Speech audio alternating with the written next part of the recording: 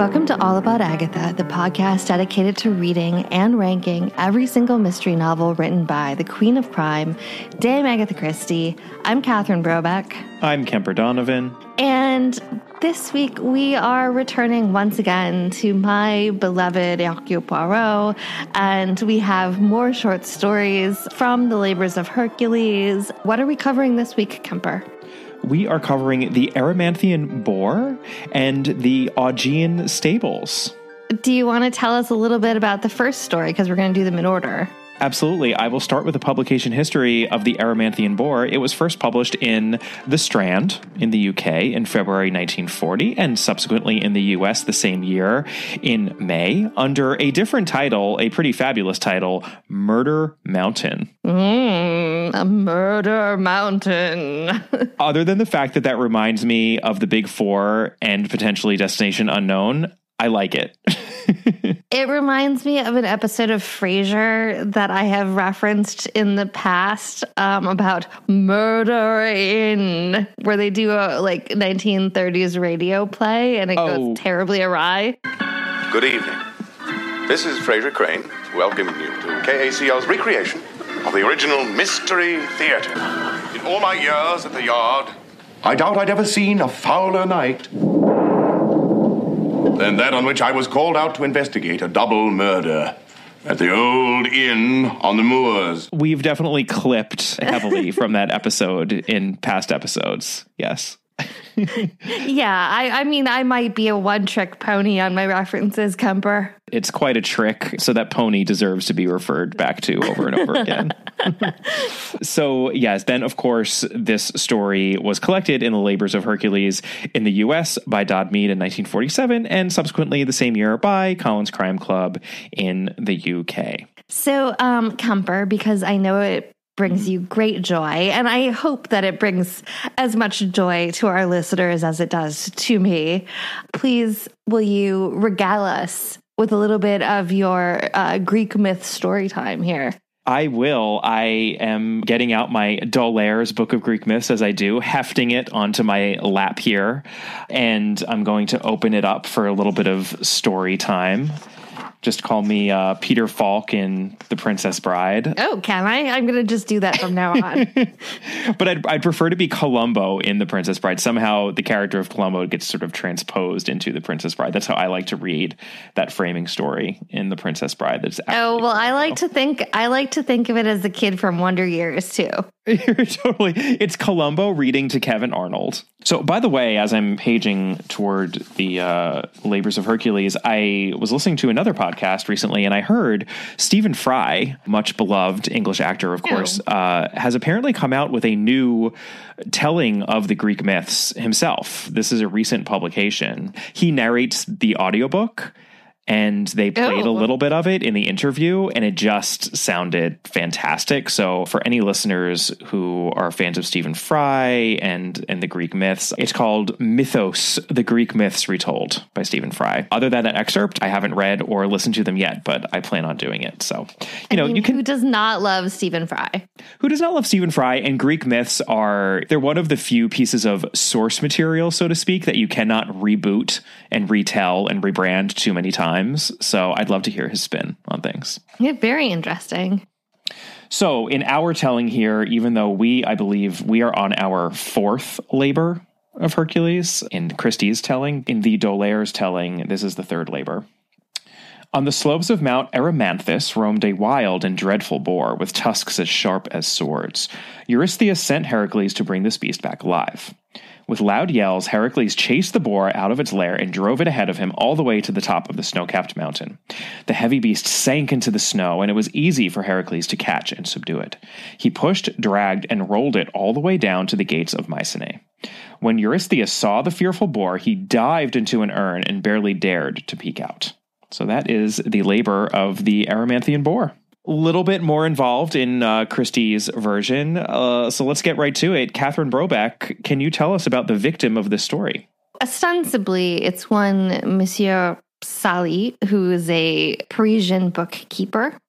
And he's been ostensibly murdered and robbed by the notorious international criminal Maresco. Marasco. We'll get to this once we finish all the Labours of Hercules, but I believe that this is a character that features prominently in the Suchet adaptation of the full Labours of Hercules. This very violent sort of a criminal. This, villain from the Erymanthian Boar is who made it into that mashup of the Suchet adaptation. But we will discuss that more squarely when we have read all the Labours of Hercules, because they all appear in there somewhere. Right, somehow, in parts, apparently. yes. Yeah. All right, so our suspect is Marasco, obviously, the violent international criminal ringleader who seems not only to have killed Sally, but also run off with quite a bit of money. And as you can probably tell, this is one of Christie's stories that hinges on unmasking a killer as opposed to figuring out who the murderer is vis-a-vis a puzzle. So this really is a bit more of the thriller end of things where Christie is concerned, and we won't really have many clues. This is going to be a much more descriptive summary of events for this story. So, Catherine Brobeck, start us off in describing the world as it appears to be. So, if we remember the end of the Arcadian Deer, the last one of the Labours of Hercules, Poirot, he had been visiting the Swiss Alps to visit a sanitarium in order to solve his case. And he is still in Switzerland. But now he doesn't have a case, so he is essentially just playing tourist. He's like, while I'm here. Right. He's like, well, I've never been to these places before. So he's going to, Chamonix and like all these sort of ski villages in the off season, just like a full-blown tourist. He doesn't he went to a TB ward, so I guess he figured, let's see what else Switzerland has to offer this time of year, other than the possibility of contracting consumption. Correct. Right. So he does not like the town that he is in. He's claustrophobic in it. And so, to me, it seems odd that you'd have claustrophobia in a little valley village. And then your decision would be to take a funicular. That seems to me an odd decision. Well, we do know that Poirot makes poor choices where his holidays are concerned. Right. Like he's always doing things to torture himself, right? Going on boats and getting mal de mer, sunning himself on beaches and talking about how the bodies on the beach look like slabs of meat, et cetera, et cetera. So I think he's just doing more of the same here, torturing himself. Yeah. So he leaves this, charming Swiss sort of valley enclave, and he takes a funicular, and he's only going to take it to the first stop up the mountain. But while he is on it, he receives a covert message when he's handing over his ticket. He's palmed a message from his old friend, Le Montoy, who is, very high up in Swiss policing. And the note warns of a wild boar, an Erymanthian boar, Poirot wonders, because he's on this kick of the Labours of Hercules. And what a coincidence that a boar happens to be mentioned, huh? Just like coinky dink. The Swiss and the French police have been tracking him, and it's this Marasco who's known to all the newspapers. He's, an internationally wanted suspect. And basically the note from Le Montoy asks, could Poirot please continue on to the top of the mountain and help out the police? So, reluctantly, Poirot stays on this rather claustrophobic funicular, headed down to the top of the mountain in a place called Rocher-Neige. I believe that is how it's pronounced. Sometimes these French, if not Swiss, French pronunciations don't always go my way. So feel free to let me know. We actually have had some listeners who have given us some helpful tips in the past on pronunciation. So you know who you are. Feel free to reach out if it is Rocher-Neige instead of Rocher, but I do believe it is Rocher-Neige. I'm just going to go along with your pronunciation, Kemper. So there's a real place called Rocher-de-Naye.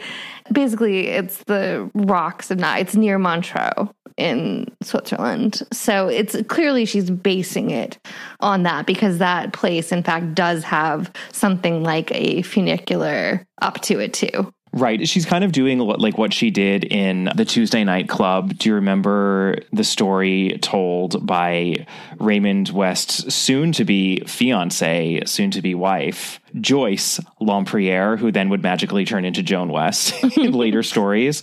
Joyce Lempriere told a story that was set in Rattle, which was her clever little play on Mousel in Cornwall. Right. So she's doing something a little bit similar here. Yeah. So it's all very snowy and rocky and high up. The elevations are soaring here. We should feel suitably impressed by the scenery that must be surrounding Monsieur Poirot up here. Just the air and the sunlight and the snow and the rocks. It's all very sublime. Right. And at the top, you have basically the hotel from The Shining. Yes. You basically have the Overlook Hotel at the top of this funicular. The most important characteristic of the Overlook Hotel in The Shining is, of course, its emptiness, its grandiosity, but it's out of season. Yes, because it's out of season. And that is very much what we have here. Right. And you have the sort of frazzled manager is also one of the first people you meet at this hotel. Maybe he is trying to write a novel. Who knows? Possibly so. It seems very clear there's nothing good going on here. But unlike the Overlook, it's not winter because the off season in the Alps is actually that season between the summer season and the true winter season, which I think starts in like December.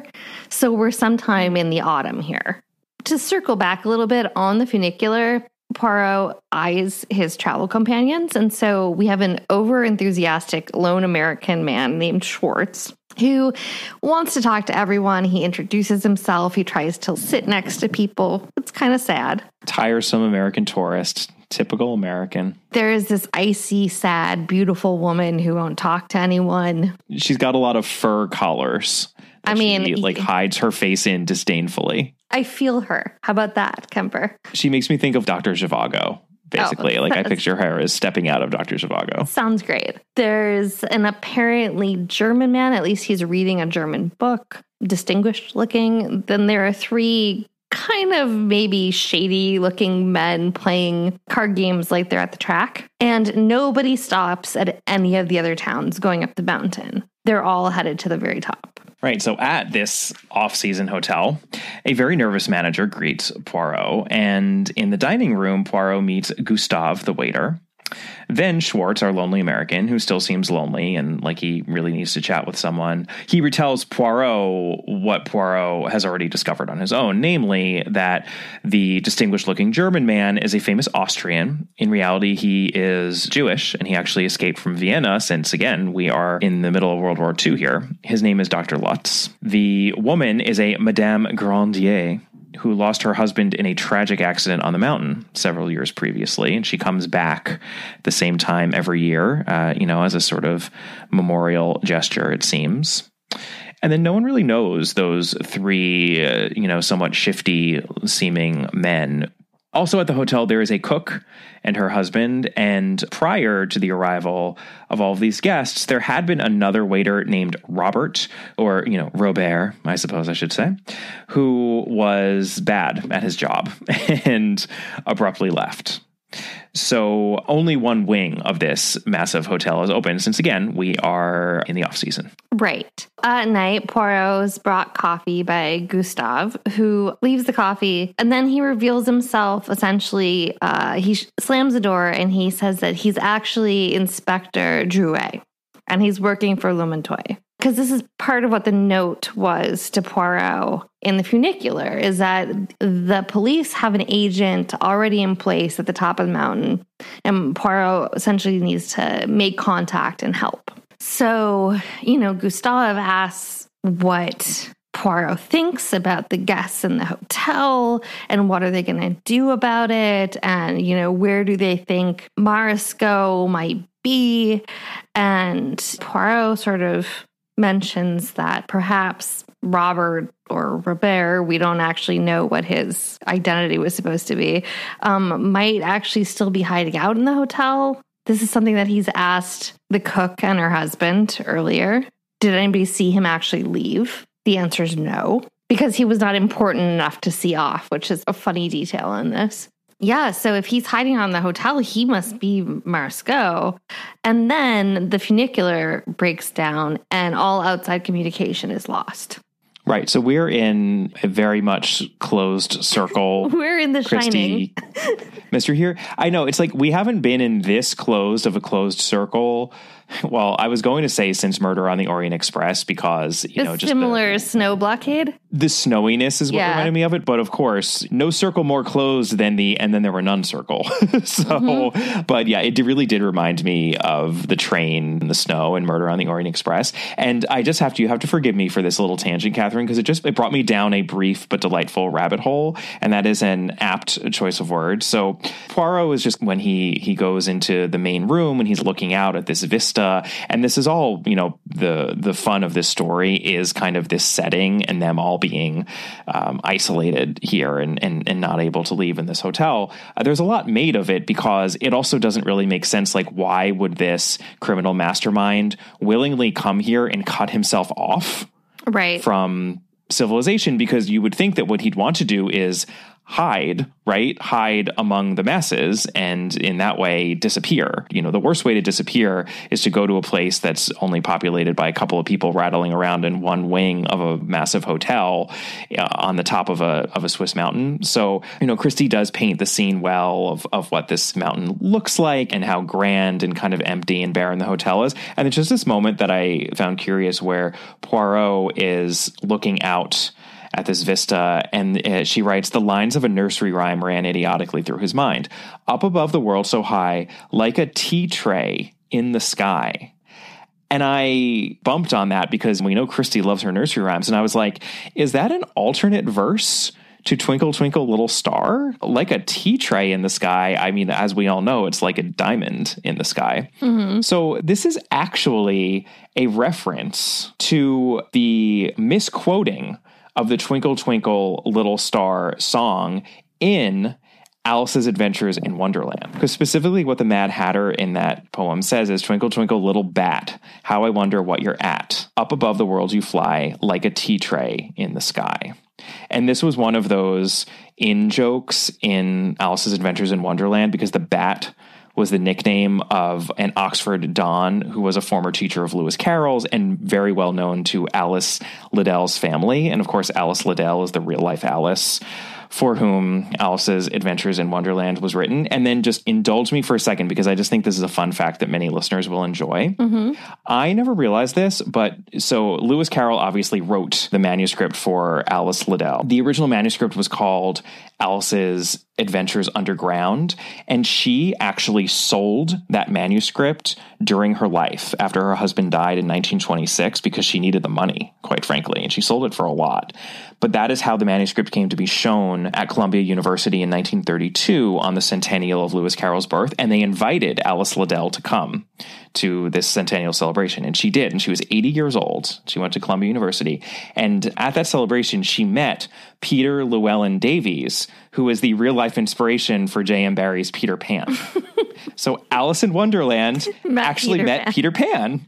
Just in looking up those two lines, that is where I ended up. The notion of Alice in Wonderland meeting Peter Pan at Columbia University in 1932 was too delicious a tableau not to share with you all. In any case, the next night in this abandoned and now completely isolated hotel cut off from civilization, Poirot's room door is forced open, and those three shady criminal types come after our dear Monsieur Poirot in his bed. I know. And they say that they are going to carve up his face. Mm-hmm. It's really distressing. Yeah. And then all of a sudden, Schwartz, the American, comes after them with a gun. Mm-hmm. And he threatens them. And he's very bold about it.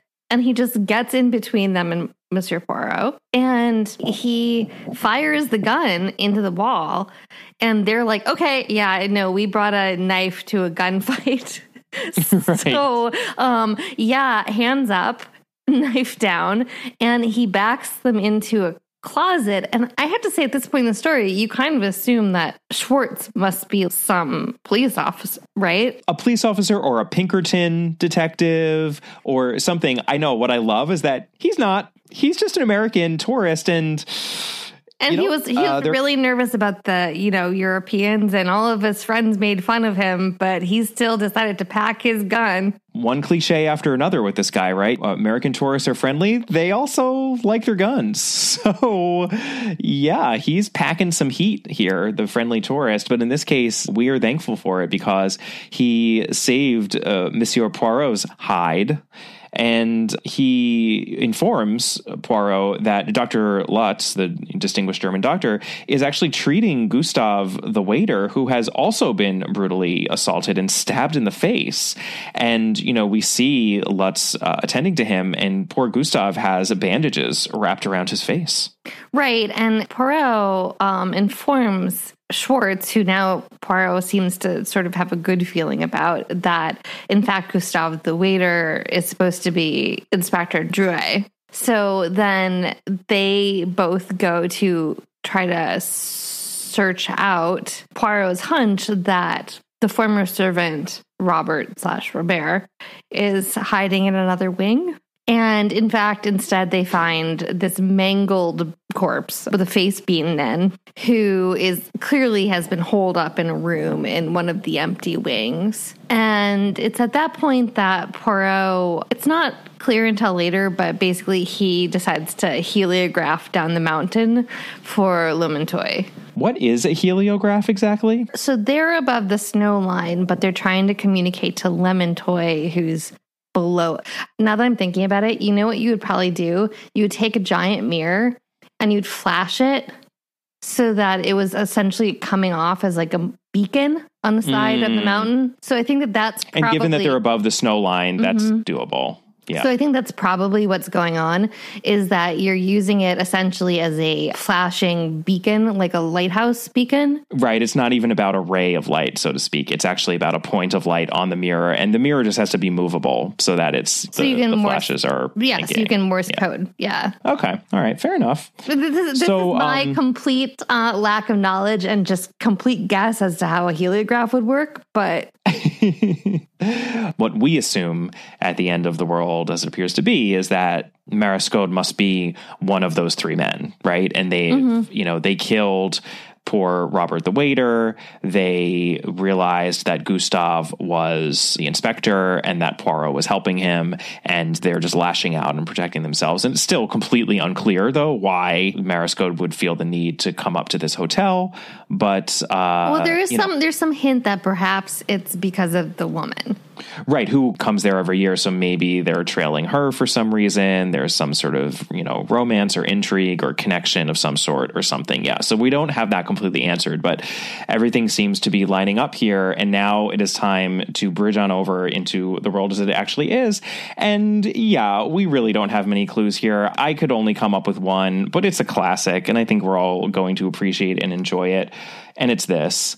When someone in a Christie short story, especially, potentially even a novel, but especially a short story, is depicted with their face being covered up, they did it. Yeah. They're the murderer. So Gustave the waiter is Marescot because he was shown in the story at the right time with his face covered in bandages. So even though we can't necessarily figure our way through exactly how that happened, we should be very suspicious of that person. Right. And so Lumentoy and his men finally arrive, and Poirot reveals that, in fact, he's figured out what's going on, and he immediately tells them to arrest Gustave, the wounded patient. Kemper's already explained why. And, he's not Inspector Drouet. Inspector Drouet was, Robert, who's the dead fake waiter in the other wing of the hotel, who was killed by, quote unquote, Gustave, who's really Marescot, who's come up the mountain, both to have this rendezvous with his compatriots, the three game players, but mostly because, and I just really want to savor this for a moment, Kemper. Maybe you don't know my great love of 1990s action films. And one of my favorites is the John Woo film starring Nicolas Cage and John Travolta called Face Off. And you know what Marescot has actually come up to this off-season creepy hotel to do, Kemper? I'd like to take his face off. going to have his face off. He's hired Dr. Lutz, who is not necessarily a bad guy, but again, he's escaped Austria running from the Nazis, and he's badly in need of money. And so he got this job that, they needed an expert plastic surgeon. And the hotel manager has been paid off because it was the off season. And Marisco, his compatriots, have essentially tracked him there for this money. And, he's supposed to have a rendezvous with them while he's having his face completely reconstructed to look like a totally different person. Right. The idea is that if you really are going to have your face off and get a new face, best to do so in solitude. I think that's supposed to explain away why Marisco, this criminal mastermind, he's pulling a Greta Garbo here. He just wants to be alone, and he's figured out a way to do that and not sort of reveal who he is. Actually, the fact that it's after the sanitarium story in the last episode, that you go there to disappear, right? You go there to the Alps to drop out of the world for a little bit. And so in that regard, it does make a certain degree of sense. Because also the key was that, they had to get this Dr. Lutz, who is a surgeon who specializes in facial surgery. They had to somehow lure him into a situation by which he would go through with the surgery, even potentially recognizing the fact that he was helping out a criminal mastermind, because he's not a bad person, but he's desperate. He's desperate. He's in a desperate situation. So this is what Christie writes.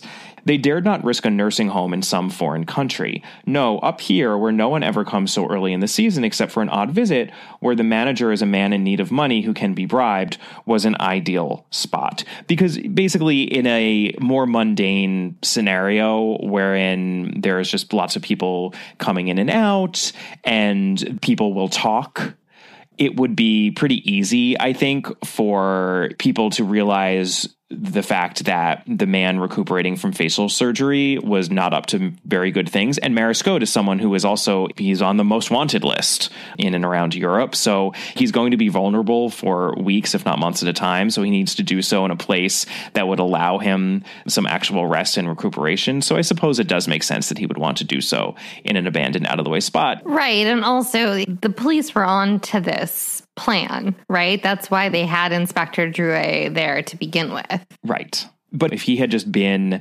anywhere else, the plan would have been that much easier to kind of infiltrate and right. I actually I kind of think that the plan makes a little bit of sense. It does. No, it's true. That's why I'm kind of harping on that point, because it is legitimately perplexing throughout the story. You're like, yes, it really makes no sense. Like, why is this criminal mastermind insisting on coming up here? And she does answer the question satisfactorily. And, this whole story requires a bit of suspension of disbelief, but it works within the confines of the story. So I want to give her due on that. It is satisfying. Yeah. It's slight and like a little baffling at various points, but I did not mind it. I didn't mind it. Here's the thing. The Labours of Hercules is an excellent, I would even say superlative collection of Christie short stories. So it's a high bar. I think this is probably my least favorite of the ones we've read thus far, but it's certainly not my least favorite Christie short story or even Poirot short story. Yeah, there are things to recommend this. Absolutely.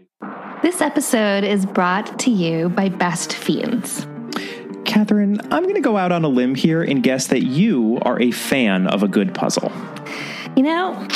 I just might be partial to a good puzzle or two, Kemper. As am I, which is why, in addition to reading my usual buckets full of Agatha Christie puzzle mysteries, I've also found myself playing a whole bunch of Best Fiends on my phone lately. I have too, and I have to say, I think I'm pretty good at it. Basically, you go through all these different levels solving little puzzles on your phone, and you're helped out by adorable critters that you collect along the way. I'm partial to Howie the Lizard. I like Temper the Mite, but maybe that's just because his name is very close to Kemper. I've only been playing for a few days, but I'm on level 53. What I really love is that you can spend as much or as little time on it as you want. It's extremely easy to pop in and out of. Yeah, and as a Twitter addict myself, it certainly beats scrolling through the news all day. It's a nice break. And we think there's a good chance you, our puzzle-loving listeners, will enjoy it too. So engage your brain with fun puzzles and collect tons of cute characters. Trust me, with over 100 million downloads, this 5-star rated mobile puzzle game is a must-play. Download Best Fiends free on the Apple App Store or Google Play. That's Friends without the R, Best Fiends.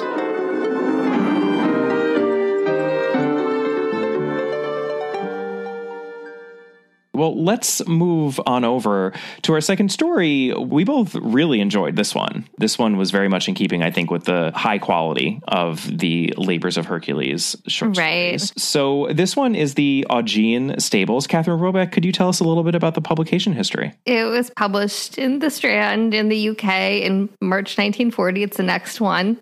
We've already gone over the rest is the same. Yeah, the rest is the same. Yeah, we don't need to go through the collection. We all get it. It's part of the Labours of Hercules. So now, Kemper, as you enjoy so much, you're going to tell us about the Augean Stables. Ah, yes. Story time, my children, is upon us once again in this episode. All right. The Augean Stables. Next, to humble his strong cousin, Eurystheus ordered Heracles to clean the stables of King Augeas, who lived across the mountains to the west. King Augeas had huge herds, and his stables and barnyards had not been cleaned for years. Heaps of dung rose mountain high. That smelled good. No man alive could clean his stables in a year, thought Eurystheus. But Heracles, with tremendous strength, changed the course of 2 rivers. The waters flooded through stables and barnyards and washed them clean in less than a day. And that is the Augean Stables. Christie gets metaphorical when it comes to this labor as well. Catherine Robeck, who is our victim in Christie's version of the Augean Stables? Our victim is Prime Minister Edward Ferrier, who is a solid person, but who is about to be out of his job because of a pending scandal. Yeah, we'll get into exactly why, but he himself seems to be an upstanding fellow who is about to take a big fall politically. As you can see, this is not a murder mystery. There is no murder happening here, but as is often the case with these non-murder tales within the Labours of Hercules, it's quite delightful. So, our suspect is the tabloids. Right. Mainly the wonderfully titled X-Ray News. Mm-hmm. It's not a good newspaper. It is definitely a quote-unquote rag. It's a trashy tabloid, and they are about to publish a story that is going to hurt our victim. But the real question is, does the X-Ray News actually have a true story to report on for once? Monsieur Poirot is going to get to the bottom of it. So, Catherine Robeck, tell us about the world as it appears to be. Poirot was brought into this high-level meeting by Sir George Conway, who is one of the government ministers. And to his surprise, that meeting involves the relatively young, i.e. under 50, and newish Prime Minister Edward Ferrier. And Poirot's sympathetic to him because a very well-known and beloved scientist who helped Poirot in a case once spoke very well of the now Prime Minister to Poirot. Ferrier is also the son-in-law of the beloved former PM, John Hammett, and he's married to beautiful, Danish-looking, gentle, loved by the people, Dagmar, who's Hammett's daughter. That's the situation that Poirot is walking into. And Ferrier tells Poirot that they have a tabloid problem. Just a little bit. Just a teeny tiny tabloid problem here. The X-Ray News is going to report a story, and they would, of course, sue for libel or threaten to sue for libel and shut them up that way, except for the fact that maybe the story that they are going to report is true. Basically, what the X-Ray News is about to report is that the beloved former PM, Hammett, this upstanding, righteous figure, everyone just reveres him. He was actually an embezzling, hypocritical nightmare behind the scenes. And he made a fortune for himself in office. He was stealing from the nation's coffers. And they are going to expose him. And given the fact that our blameless Prime Minister Ferrier is his son-in-law, that of course is going to take him down as well. But we are told that he really had no idea. He was just as much in the dark as to his father-in-law's true character as the rest of the nation until he was in too deep essentially. And now he's just trying to do the best he can for his country. He's trying to prevent his own downfall here. Right. And so they've been actively trying to root out the corruption. That's been their sort of covert agenda since gaining office, is that, okay, there was this problem. Let's make sure this can't happen again. Let's quietly sort of do government reform, but it's going to be really hard if this is discovered. They even compare it to the mess of the Augean stables. Huh? Right. Look at that. Piles of dung here. And the opposition party has authoritarian tendencies. They're at a fraught moment in history. So having stable government is yeah, and the opposition party, it's implied, and Poirot, without saying so, tacitly agrees that the opposition party has authoritarian tendencies, and at this particularly fraught moment in world history, they should not be the party in power in Britain. So there is this balancing act going on that's do you want to do a cover-up in order to preserve this sort of stable government that's looking out for British interests, or do you want it to have a party flip? I think we should remember that this is written in 1940, right? Just like the Erymanthian Boar. So this is a time when I think people felt as though they were always on the precipice of real disaster, right? So the notion that you would have to prop up a government, even though it meant spreading a mistruth, is not too hard to swallow, I think, given the context of where we are. No. And so they've tried everything. They've tried to fix it behind the scenes. They've tried to squash the rumors. They've tried everything to do repairs in the process, etc. They can't do anything. The tabloid is going to run this story. And so Poirot is Ferrier's Hail Mary, basically. He has no clue what else to do, and he is desperate, and he's begging Poirot for help. Right. So Poirot goes to the X-Ray News editor, Percy Perry, who describes Poirot himself. This is one of my favorite descriptions of Poirot in the canon. Percy Perry refers to him as that high-toned Belgian dick. It doesn't go well, the meeting between Poirot and Percy Perry. Oh, yeah. Because Poirot's immaculately dressed, by the way. That is also one of my favorite lines in it, where Percy Perry asks him if he's planning on going to Ascot afterwards. Yes. Perry is obviously a weasel and a scoundrel, and Poirot offers money. I mean, he essentially says, well, what about taking a whole bunch of money so that you won't actually run this piece? What he essentially offers him is a cash and kill. That's what's on offer here. I mean, that's immediately what I thought of. The scheme whereby people who don't want a certain story to come out work hand in hand with a tabloid who acquire the story exclusively and then squash it. That's something that has, been in the news in the last couple of years, at least here in the U.S. rather prominently. It's a little unclear if Poirot is actually pulling a catch and kill, or if he knows it's going to fail. Oh, I think it's crystal clear that Poirot knows it's going to fail. I think that he is offering out a catch and kill knowing that he's not going to be taken up on it. My read on it is that the purpose of Poirot going in there and offering him money is that as Poirot was about to leave, Percy Perry, of course, went back on his supposed highfalutin ways and said, oh, no. He made it clear that he could easily be bought. Right. So I think Poirot needed that to do what he does, because what he's doing is essentially ruining Percy Perry and his business. Right. So he needed to almost ensure that Percy Perry and the X-Ray News was as filthy and immoral of a rag as it is. And that scene proves it to Poirot so that he can say to himself, well, yes, these people are essentially blackmailers. They're not real journalists. So I have no problem now doing what he's about to do. Burning the whole place down. Yeah, I'm going to burn this whole place down. So after this is an interestingly shaped short story because there are a lot of little vignettes in it. Yes. So we get that. And then we find out that a series of stories are being published in the X-Ray News, both about Hammett's embezzlement from the crown, as well as all of these stories and photographs of poor, virtuous Dagmar apparently being a total harlot in France with this Argentinian Lothario. She's cheating on the PM. She's sunning herself on the beach in like Saint-Tropez.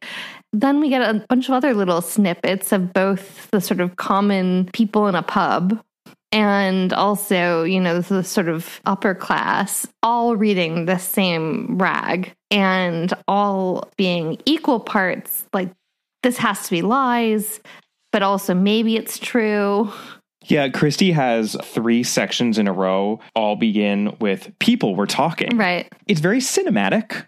Actually, I know. The way that this story is written. I'll say this too. You know, we mentioned this in particular with the Nemean Lion, the first story of the Labours of Hercules. This is another story where I said to myself as I was reading it, how could this not have been fully adapted in the Suchet series? Because this would have made such a fantastic episode of the David Suchet Poirot series. It would have been super fun. Oh, for sure it would. This is a delightful story. It feels contemporary in a similar way to the Nemean Lion, actually. And I think those sorts of stories, the Suchet series, especially in those early seasons, did extremely well.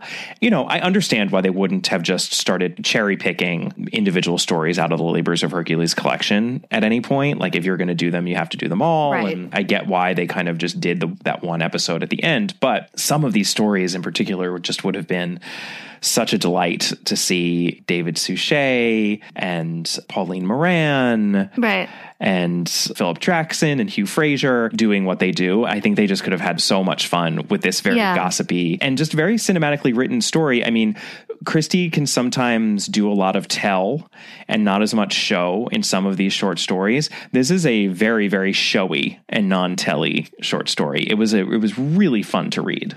Yeah, and again, structurally unusual for her, I think. Yeah, I mean, it's not by any means one of the longest of these short stories, because many of these Labours of Hercules short stories are actually a bit on the long side, not in a bad way. They just, some of the more robust short stories she wrote. And this one has 11 sections in it. It's got a lot of different little vignettes, one after another. And yet it feels really fleshed out somehow. Yeah, it does. I mean, all of the characters, you know, Edward Ferrier and his wife Dagmar and Percy Perry, we don't see too much from him, but we know exactly who the former prime minister is, the kind of man he was, and just the whole world, the world of tabloids and, you know, what we would term paparazzi. Right. Is extraordinarily well rendered in a way that also was charming, given that this was written in 1940. There's a lot about the world of paparazzi that we know about in the 21st and late 20th century that feels extremely tired and in some cases even tragic. But this was a charming spin on that kind of a world and what you can do, especially given where Poirot goes with this and how he triumphs over the X-ray news. So the case goes to trial, but this is not a libel case brought by former Prime Minister Hammett. This is a case brought by Dagmar, the wife of the current Prime Minister, Edward Ferrier, because, you see, she is bringing a libel suit in her own right against the X-ray news because she has actually been staying with a Bishop of Northumbria and his wife this entire time. So all of these breathless stories about Dagmar bedding with some gigolo. And trashy beach photographs where she's leaning against some guy. Yeah, there's some Claude Luttrell. Very Claude Luttrell. Saint-Tropez or, you know, some similar locale. That is all completely fabricated because that is another woman entirely. She is actually a young Danish woman named Thelma Anderson. And she is brought in to this libel suit. And she testifies that, yeah, sure, she was the one in those pictures and that she'd been paid on the pretext that there was a famous movie star who needed a stand-in. She says that the man who paid her was English and that he specifically stated he was from the X-ray News. And she had no idea, actually, as to what was happening. And she's very apologetic about the fact that she could have been the pawn in these outrageous lies that have been told about the prime minister's wife. And naturally, the entire country is outraged, especially because prior to this scandal, Dagmar was very beloved by the public. The libel suit is successful. And just even more importantly, because the libel suit is successful, both the scandals the X-ray news reported on now have no weight. As Poirot puts it, if all the newspapers in the country publish the news of John Hammett's defalcations now, no one will believe it. It will be put down as another political plot to discredit the government. Right, and their defense is, well, no, they didn't commission these photographs. They were brought these photographs, but the jury absolutely does not believe them. The end, right? World as it actually is, Kemper. Uh-oh. I can't say that we really have any clues to bridge us on over into this, but it is a pretty delightful, I don't even want to call it a twist, because I think we all pretty much know where the story is going, and yet it's extremely satisfying, isn't it? Oh, I know, because, Edward Ferrier is so happy about this result and so mad at the X-ray news. And he's sort of just bewildered about, how did Poirot, what work of genius was Poirot that he could track down this woman in Denmark? And Poirot is like, well, there was not a huge amount of need to track her down. Yeah. Because guess who actually orchestrated those photographs? Yeah, that would be Poirot himself. It would be. And he's so pleased with himself. I love this moment because this is what Christie writes about Edward Ferrier's response when he realizes that Poirot was at the heart of all this. Edward Ferrier took a deep breath. For a moment, Hercule Poirot came nearer to being physically assaulted than at any other time in his career. And as we know, that's saying something. Mm-hmm. So, because he fabricated a sex scandal about his wife. Yeah, but then we find out 2 lines later, which we already knew because we had seen them interact. That was another little charming vignette in which Dagmar beckons him with a finger after he finishes his meeting, his official meeting with Ferrier, and they have a little tete-a-tete. So we're not told until now, but we know that she must be involved somehow. Yeah, so she was aware of all of this. She just knew that her husband would never in a million years get on board with what they were going to do. So she and Poirot essentially orchestrate this whole thing. Right. This current government, as led by Edward Ferrier, will stand and the opposition will get nowhere. And Britain will live to see another day and fight the Nazis and ultimately triumph. Not that Christie would have known that writing this in 1940. Right. Something about this story feels very contemporary.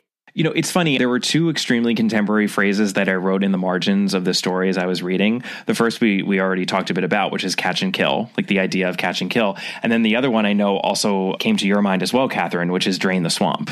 The notion of hotbed of corruption and someone coming in, this white knight coming in and draining it and being the good guys, and how ultimately fruitless that endeavor is, because the point of the story is the only way you can supposedly root out corruption is with more corruption. Well, but it's impossible. But the other phrase that came to mind that's not used in the story, but which is a contemporary phrase, is to wag the dog, which is what they're doing, right? Because the X-ray actually did run the story, or at least started to run the story of Hammett's financial crimes. But Poirot rightfully recognized that finances are boring to people and sex isn't. And so he used a sex scandal to essentially wag the dog, which in at least American political parlance means to take a different story to draw away from the real story. And it actually dovetails nicely. He made the same point in the Lernaean Hydra, which was also all about gossip. I mean, gossip was the many-headed Hydra in that story within this collection, where, he was making the point to his client, the doctor who came in, and he said, well, if people are talking about you, who's the other woman? Because the only reason people really talk like that is if it has to do with sex. People like to gossip, but people really like to gossip about sex. And he makes the same point here. So it's a consistent theme. Yeah. And I mean, I don't think he's wrong. I don't think he's wrong in 2020. No, I think that is a trait of humanity that will endure until the end of time. Sex sells.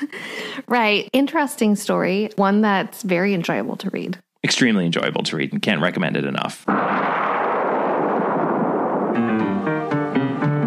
As we were saying, these short stories, it's really nice actually because, you know, the bulk of short stories that Christie wrote, she did earlier on in her career. And most of them are delightful too. I mean, she's often just doing something different in the short stories from what she does in her novels. And we've talked a lot about that. But I love the fact that she did decide to do these Labours of Hercules as this kind of short story project in the middle of her career because they do feel more mature. They're written by a more mature writer than a lot of those earlier short stories, and they're fantastic. It's the reason why I think this collection is one of the most loved, and I'm just really glad that we're finally covering them. Yeah, no, I like reading them, so hopefully our listeners like reading them as well, because we have some more left. We do indeed. Well, that is the Erymanthian Boar and the Augean stables. We will be turning to a novel next time. We are covering a Poirot novel, all Poirot all the time for a little bit. That would be Hickory Dickory Dock. Another nursery rhyme, Kemper. Another nursery rhyme title. So stay tuned for that one. And in the meantime, we would love to hear from you, of course. You can find us on our Patreon site at www.patreon.com/allaboutagatha, or you can email us at allaboutthedame@gmail.com. Our Facebook page is All About Agatha. Our Twitter handle is at All About the Dame. Catherine's Twitter handle is at BrobCat. Our Instagram handle is at All About Agatha. And if you have not yet left us a rating or a review, please do so. We love hearing from you. And we will see you next time. Bye. Bye.